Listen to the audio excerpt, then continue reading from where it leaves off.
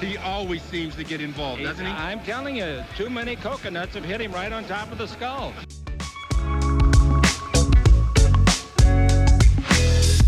Well, I think Anthony will be a great acquisition. He can do it all. Avery, whose show is this?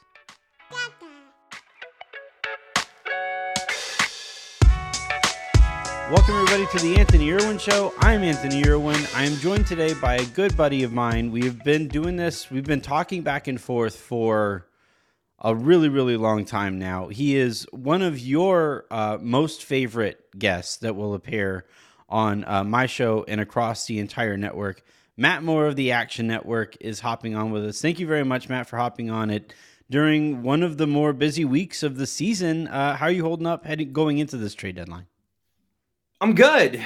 Got some sleep this morning, which is good because I was up the other night doing the rounds and trying to figure out everything that I can hear going on.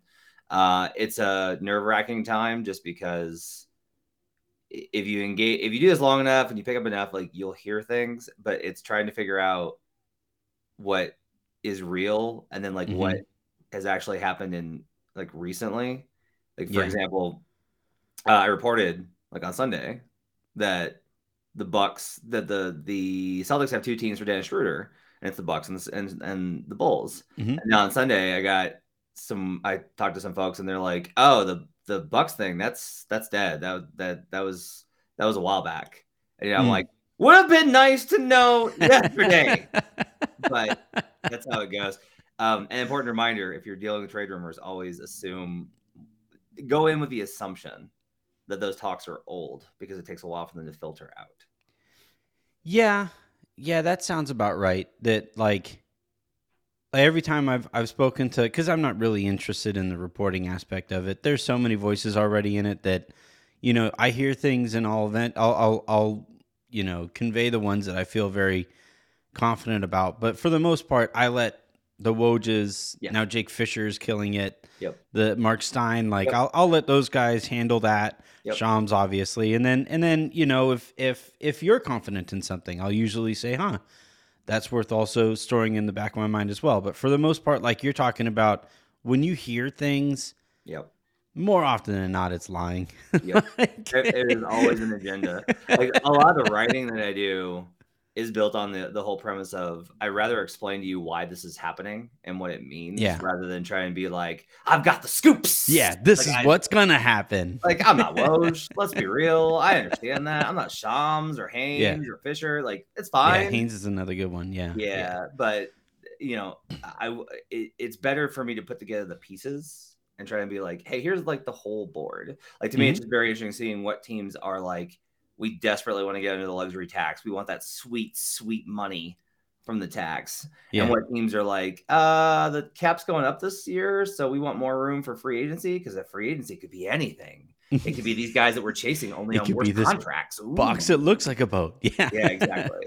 I'm actually glad that we're kind of starting here. The general theme of what we're going to get to eventually here with the Lakers is whether they will prioritize moving stuff from their roster, one person in particular, if that is going to be their priority, or if it will be adding to their roster in any way that they possibly can to try to make up for the guy who hasn't worked out so far this season. That's going to be what we get to. But one just kind of thing that I have noticed is all leading up to the deadline and deadline week, it was a lot of, the prices on all these guys are astronomical. The prices on I remember Cam Reddish was going to take multiple picks and all these things too. And then Karis LeVert was another guy that I think Mark Stein said that they were trying to get 2 first-rounders for him, but wound up not being able to. They got a expiring contract and a first, and they're going to send back a second-rounder for him. And just in general, I've felt like the returns on some of these guys has not been overwhelming. And I kind of wonder if we have to redo some of the arithmetic on what various teams are capable of doing should they really want to push all in. This is basically me saying, hey, can the Lakers package of Taylor Horton-Tucker of the 2027 first-round pick and Kendrick Nunn, can that possibly fetch them something more than we have thought it might fetch them to this point?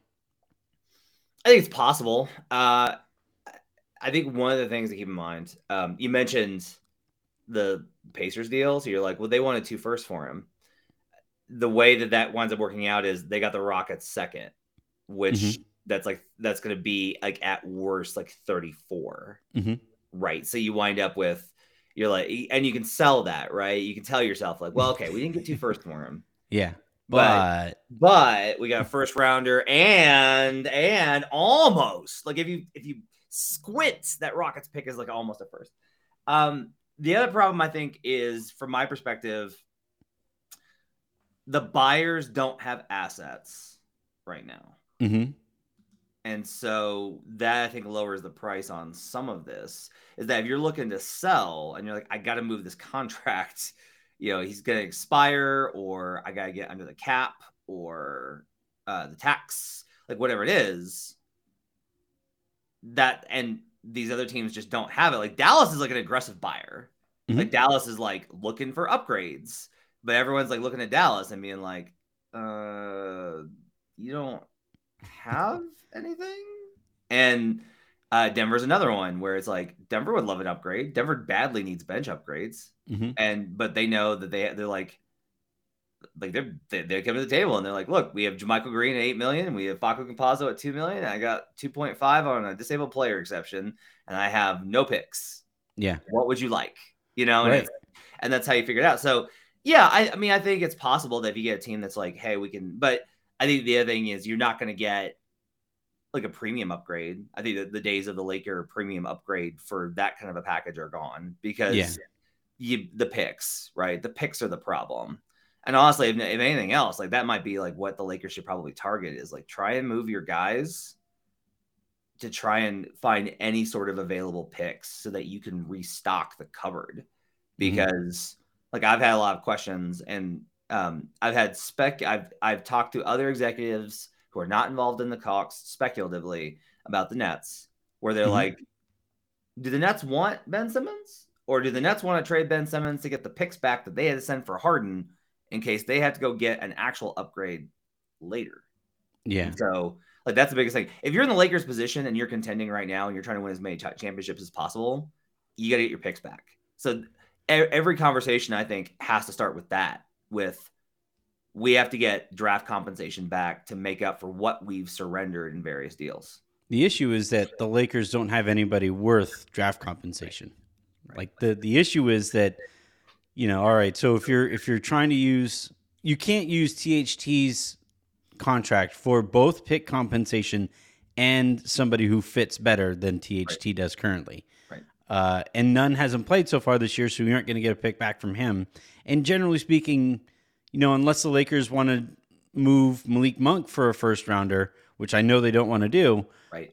That's the kind of vet min that usually fetches a pick if you send one out. Is the veterans minimum guy who is vastly outplaying that contract, and another team has a better shot at maybe retaining that player this upcoming offseason than signing him outright in free agency. So yeah, I agree with you. They need to find a way to get more assets. It's just that they can't do both at the same time. They needed THT to have a better season.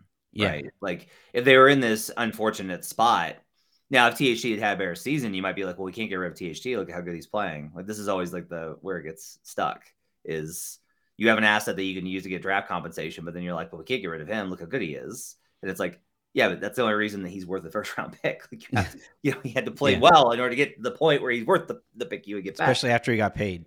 Right. Once he got paid, it's no longer, hey, look at this upside. Look at this. You paid for the upside. The upside has been paid for, and the upside hasn't been met. Right. Getting back then to the central kind of theme then is seeing as we know that the Lakers either have to try to upgrade or have to bring in some kind of assets for future upgrades. You aren't going to get any assets in return for Russell Westbrook. If anything, we've heard that, Houston was expecting a first rounder to be able to swap him with John Wall, which again, like I keep going back to, is this the market trying to dictate itself, or is this, something that the Lakers would actually have to do? We still haven't quite seen any real desperation, I don't think, from the Lakers. Like I've asked around, and it doesn't sound like they're desperate to move the guy. But like, we also can't ignore what we saw on, what was it, Saturday night against the Knicks, where Lakers fans booed him, told him not to shoot, and we're perfectly fine with him being benched. Like, it's crazy. It's wild to see, Matt, a local kid, future Hall of Famer, somebody who Kobe himself called an heir apparent, to the mentality and the way that he approached the game. It's crazy to see a Lakers fan base turn this unanimously on Russ. And I just don't know, like the premise of my show this morning, this lowdown this morning was, I don't know that ever gets turned around, because I don't know how it does. I don't think he's capable of playing well enough to turn that narrative around that far. So do the Lakers get desperate enough to move the guy?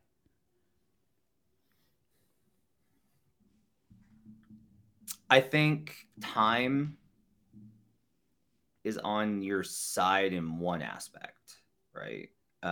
Your clock's ticking with LeBron for sure. But I will say, either you wait long enough and somebody gets desperate enough to be like, this could save my job. Like, okay, didn't work for them. So the literal conversation that the Lakers had with themselves this year, this last offseason, that exact conversation. It's gonna be a whole bunch of people having that same exact it's the same Arrested exact Development. Until, look, there's always the possibility that Russ goes into an off season and like does some soul searching and actually comes out and is like, I have to adjust my game. Like I have to change, which he has not done year after year after year after year. And that's been counter to his ethos. Yeah. Like his whole mindset is, I don't have to change. I'm going to break this with sheer will. It's going well. It's going really, really well, Matt. It's going well. If he does get to the point where he honestly, a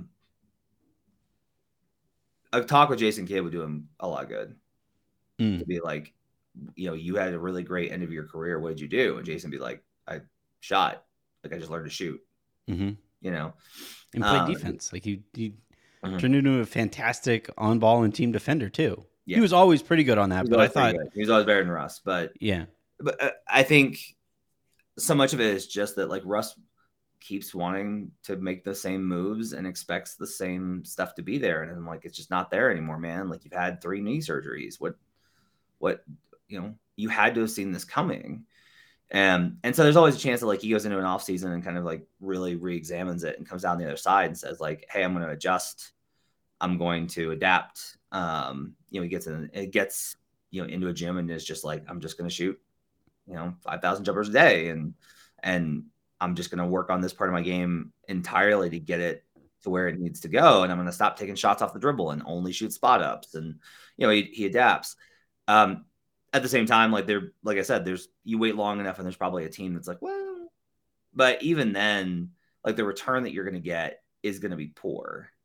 So what you really kind of want, honestly, if you're the Lakers is, you want a situation where there's a third team that's like, we got to get rid of X player. We're not going to sign him. We're not keeping him. We'll take the leftovers from the team that'll take Russ. We'll help with the draft compensation because we've got enough assets to move it, and that's how it can work out. Okay. Otherwise, if you move them this summer, this year, if you just like bite the bullet and they're like, you know what, we just gotta be done. No matter what it takes, right? Do you think it's reached that point? Like, do you think they're close to that point if they haven't reached it? I never want to say that it's absolute, just because I've seen Russ pull rabbits out of his hat late in seasons. Yeah. And he's had some good games with the Lakers. And I think it's possible that like he could turn things around. A lot of this to me is entirely about like, what does LeBron want? That to me is because that's really what it gets into. It doesn't matter, like, to be honest with you, like it doesn't matter what the Lakers want. It doesn't matter what the Lakers fans want. It doesn't matter what AD wants. It's, does LeBron look at this and go, I can win a title with Russ. We can do this. Or does LeBron look at this and go, well, screwed this up. Did you hear his comments after the Knicks game? I missed them. I was at a game. It was essentially basically like, hey, we all got to. It was the fit in, or the was it the fit in or fit out? The thing that he said about Kevin Love once upon a time. Fit out, don't fit in. Yeah. Yeah. It was like, we all got to do what we got to do. We got to do our job. We got to look ourselves in the mirror. We got to do what we have to do to make this work. And everybody listening to that knew exactly who he was talking to there. And look, to AD's credit, like I think you and I were pretty harsh on him before the injury. It's been great. And he came back. He looks lighter. He looks more explosive. He looks like the kind of AD who can win a championship with LeBron. I didn't think that the version of AD that we saw before the injury was an AD who could win a championship with LeBron with this team. Yeah. I think this version of him, though, if this is who he is going to be moving forward, absolutely. Yep. And I think that makes it all the more important for LeBron to do some soul searching in here and say, AD looks like that. We found money here in Malik Monk, found money here in Austin Reeves. Maybe, just maybe, Stanley Johnson is turning around his career here. Maybe Trevor Ariza has something left in his legs after, really toiling with his physical state for most of this season. Maybe Kendrick Nunn can come back. Maybe all of these things can work out and you have a chance at making some incredible run. But I don't think you could do that with Russ being actively detrimental on the defensive side. Everybody always looks at like the turnovers and the missed layups and the shooting and all that. But for me, it's always the defense. Yeah. It's that a $44 million guy, you can't expect him to just focus on a shooter in the corner. You can't.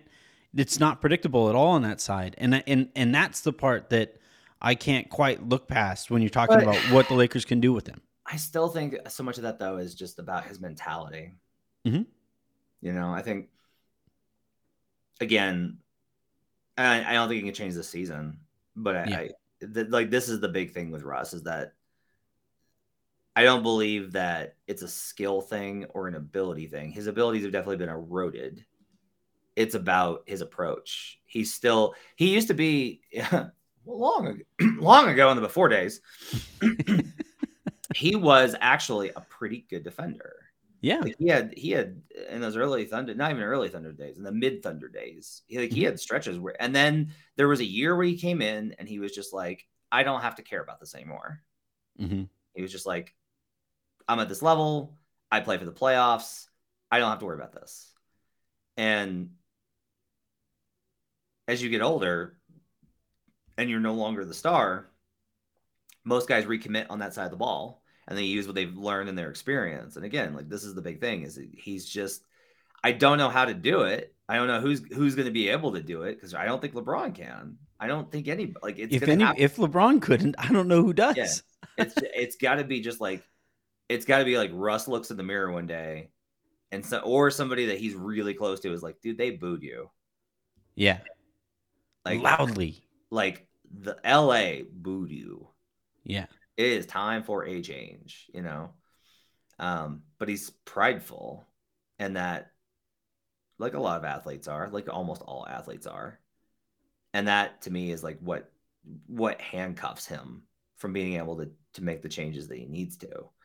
I do think there's an opportunity where a team does get desperate to return to that. Whether, look, we went a long time where there was just like, hey, you know what? There's just not really any dumb teams anymore. Mm-hmm. In like the late 2000s, there was a bunch of dumb teams. Like there was just a bunch of teams that would just make these trades where you're like, what are you doing? What are you doing? Yeah. And then like most of the 2010s were not like that. Most of the 2010s were pretty smart because the intensity and the coverage and just like a bunch of things added up together to make teams a little smarter. And then now we got a few that are willing to make bold decisions in the hopes of shaking things up to maintain their job. So I think it's possible that they find a suitor that's just like, you know what, we're not going anywhere anyway. We'll do it. Yeah. You know, like it'll put, honestly, it's owners that'll be like, look, we're not going anywhere anyway. Russell put butts in seats. Yeah. Might sell a few jerseys. Might sell some jerseys. Might sell some tickets, you know? And so I think So that Houston. opportunity, that opportunity, I think opens, that opportunity, I think does open up some possibility of that working out. What have you taken away from the Russ Lakers experience here? Like, who do you think learns more about the season? Do you think Russ learns more about himself, or do you think the Lakers learn from like, hey, it's not just about stars. You do have to try to make something fit here. Fit does matter a little bit here, because that was basically, from what I've heard, the basis of the move for Russ was like, here's this superstar, at least, you know, fairly recent superstar. He had a good stretch there in Washington and in Houston. Once they traded Capella, you really saw him take off. But the Lakers had kind of convinced themselves that, yeah, here's this superstar.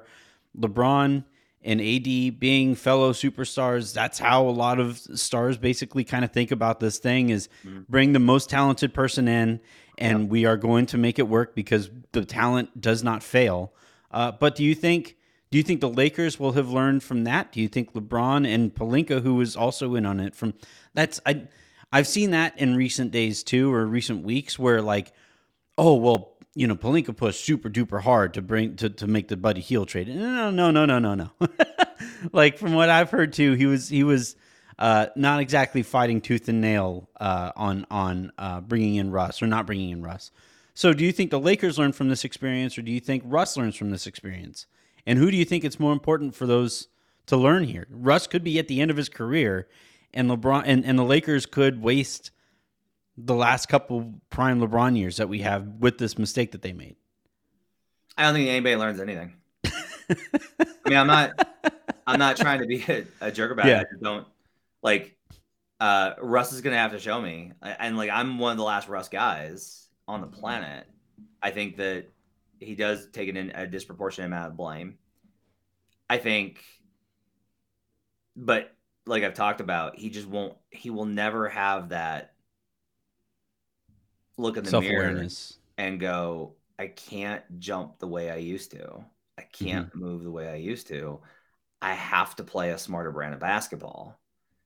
He just wants to burst through the wall. And he can't understand why he can't. And if he does, he's just like, well, it didn't happen tonight, but it'll happen next time.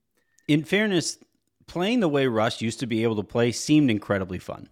Yeah. Like, just to be able to be an Avenger at all times, it seems like it would have been really fun. It's funny, I was just talking to my parents about this last night, because like every conversation I have with my dad at this point turns into a podcast, because Dad, you could just subscribe. It's an option.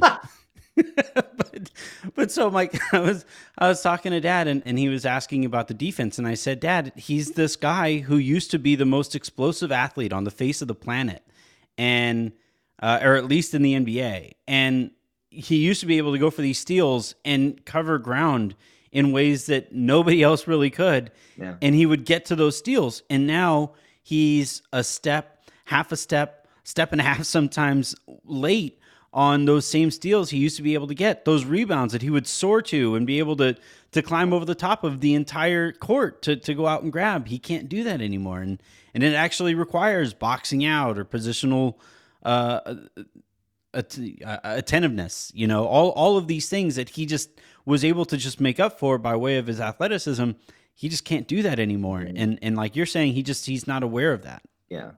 And with LeBron, you know, he's never prioritized fit ever. Yeah. You know, like that Cavaliers team at the time, and I'll still say this, like, Shumpert's out of the league, so is JR.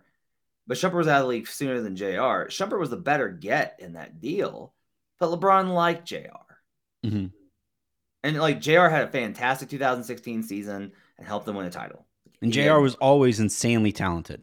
always insanely talented. Yeah, and he had one good year, and they won a title because of JR. And then he absolutely would have been pretty good in 2016, 17, but he got hurt, and then had a bunch of stuff with his daughter. But thankfully, she's okay. But this is the whole thing: is like LeBron, when they were making those moves, that LeBron was definitely behind. Like, it was never about like what they needed. It was never about like, hey, this is like what we like. We need to balance things. It was just like, no, just give me more shooting. No, just do this. Like, I want this guy. And so, like, I don't have any faith that LeBron's going to look at it and look at fit. And that's kind of the interesting question, right? Is like, I thought this yesterday was, would Kupchak have done the Westbrook trade? And the answer is probably, because LeBron would have been like, I want you to do this trade. Yeah, like, are we factoring in the LeBron aspect of this? That's the question. Is like, you know, under the old regime now, like under Dr. Buss, maybe not, because Buss was like stronger and empowered Kupchak and was like, no, you can.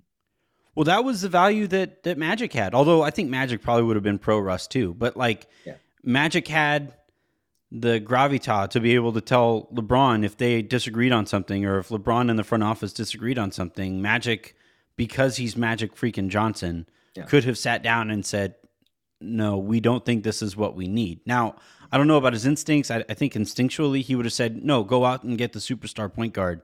I think that's what Magic would have preferred too. But like, Pelinka doesn't have that ability. And again, that's not to say that Pelinka was fighting tooth and nail to say no to Russ, because from what I have heard, he was also very much on the Russ train. It was a coin flip, and then they had the deal for Heel done, and Russ said, no, I would like to be a Laker. LeBron said, Russ wants to be a Laker. And Pelinka said, cool, let's go out and get the Kobe era parent guy. Yeah. And that's kind of how that went down. But no, I think to your point about, LeBron and the power dynamic with every team that he has been on since Pat Riley, right? Since and before Pat Riley, it has always been like, all right, LeBron has a whim. We got to go make that whim happen. Yeah. And so I think the question just becomes like, what does LeBron want? And LeBron will probably be like, go get Bradley Beal. And then they'll be like, well, how? What? Trade Russ for Beal. Yeah, exactly. Just they'll do that. Hell, maybe they will. Maybe they will. If they sign the Beal extension, and then you trade Russ for Beal, and you have fewer years of that long contract, you turn Beal into an expiring. Maybe, just maybe, Matt. Yeah. Maybe, just maybe. Look, I'm not gonna count it out, because the Lakers have pulled a rabbit out of their hats enough times to believe that they can do it again, right? That's always been the kind of standard. But I do think the better path would probably be to try and find a team that's like, look, we want to reset. And honestly, I think the first step is you got to send him somewhere that he hates so much that he'll take a buyout. If we're being like cold blood about it, like that to me is like maybe the way to go about it. If you really are just like, get rid of him at any cost, you got to find a team where they're just like, we could never get a guy like this. And they're just like, sure, we'll absorb him into cap space. Sure. No problem. Like, we'll give you whatever. I keep going back to OKC. Yeah. They have all that. They have $30+ million in cap space. And they have the draft capital to be able to be flexible elsewhere. If you send them like Presti, like the big question mark with the 2027 first rounder, I think it has the most upside of any of the assets that have been put on the table so far this season. Yep. Because you're talking about a Lakers organization probably after LeBron when the Rambi are running things. And so like that is a pick that could be very high lottery. Yeah. And what you need if you are trying to trade for that is the confidence that you're going to be in that spot to be able to take advantage of that upside. And you need to, do your homework as to what are everybody's intentions after LeBron's next contract. And I think Presti, Masai Ujiri also came to mind also. Like those GMs that just have unofficially lifelong contracts in their current positions. Those are the kinds of executives that you try to, convince. Yeah, 2027 first. It's a big one, and I think the Lakers, Presti's also smart. Like I'm not breaking the universe here to anybody. He knows, he's aware of this. Messiah is just as aware of this. Yeah. Those executives who have those lifelong contracts have them because they're really smart and know which gambles to make. And this seems like a very worthwhile gamble if even if it means taking on Russ or giving away a player who, you're currently really high on, who just doesn't fit your timeline. Kendrick Williams, come on down. Yeah. So, I think that's possible. I could see that, especially from the perspective of even if Russ was like, well, I really don't want to finish my career on a tanking team. Okay, so you'd probably be like, that owner doesn't always balk at doing buyouts, which is surprising given their market and his MO. Like they've done buyouts for guys. And I think if Russ was like, hey, we could knock a year off or whatever, I want to go chase a title, ownership might take care of him. Yeah. Because they would probably be like, well, look, we were going to pay you anyway. So yeah, we expected to have to pay that. Even if that doesn't necessarily, because that to me is the only problem is Russ is honestly, Lakers fans will balk at this, but Russ is a little bit too good for what they are doing, right? Like I've described it this way is the Thunder are trying to keep their team exactly at 60 degrees. No higher, right? Any higher, you might be good. Gonna threaten that lottery pick. No, just here. Competitive, well, good defense. You just stay right here. Yeah. And Russ can kind of fluctuate that, and it can go up and it can go down. But I don't think that's the kind of the thing. Is like I don't think he wants to get worse or better. I think where they are. I think with Russ, like it's not a coincidence that his best games so far this year have taken place without LeBron probably and without AD. Yeah. And if he goes to a situation where he's just allowed to go out and he has the ball in his hands and he can make whatever decisions he makes with however much confidence. Like right now, it's really weird to see a not confident Russ. That has been the wild thing to me, is that you watch him play. That play where the Lakers fans were telling him not to shoot, he hesitated. He heard that and he was like, "Oh, I got to shoot." And you see him out there just kind of going through his steps, and it's just brutal to watch. Let's end on two more things then. One, prediction for the Lakers, whether it's based on your instincts or whatever whispers that you're hearing, and then we got to play our game of most embarrassing sports moment. So, what's your prediction on what the Lakers do here in the next few days? I'm not trolling you. I swear to God, I'm not trolling you. I want to start with this. Like, I swear to God. I have heard from multiple people that they're shopping for a 5.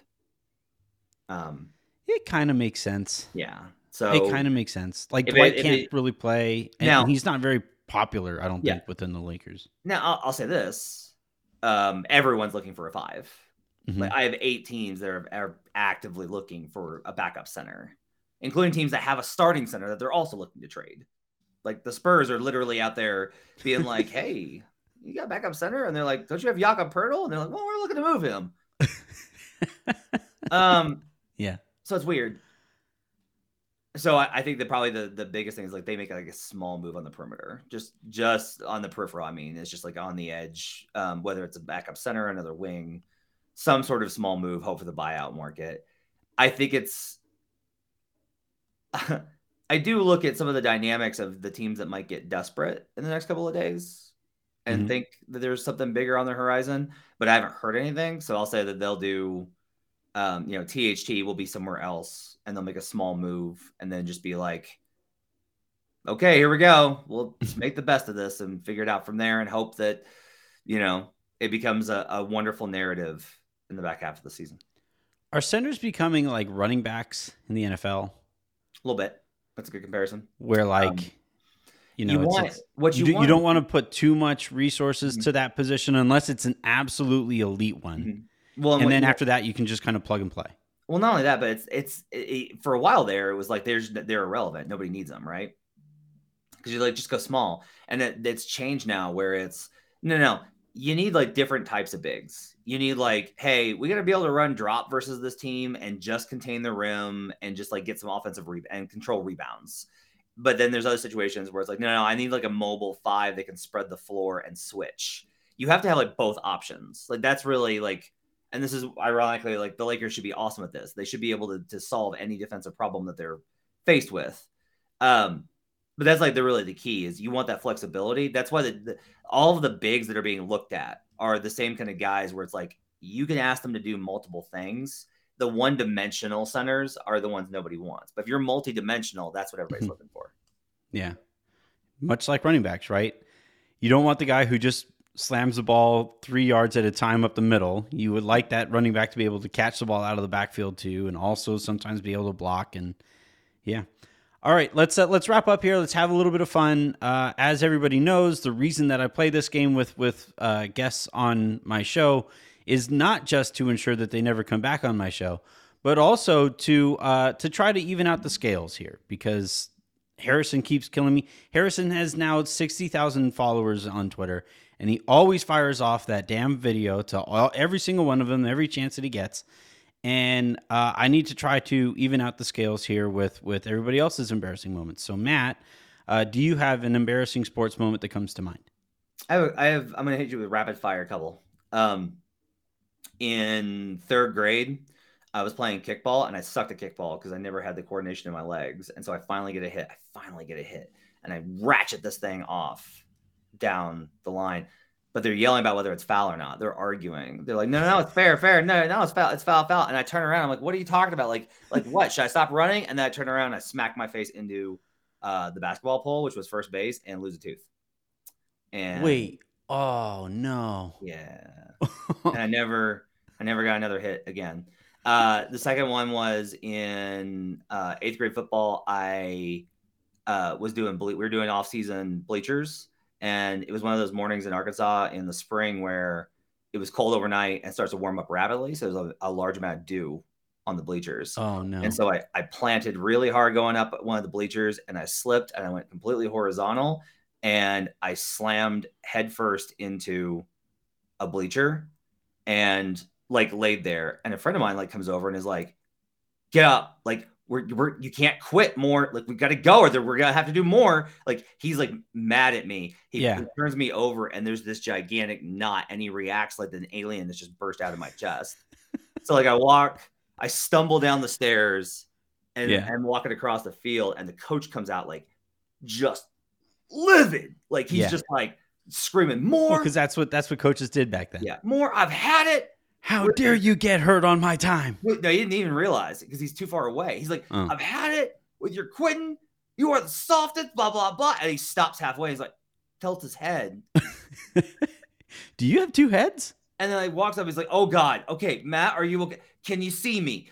And then the third one. Could you see him?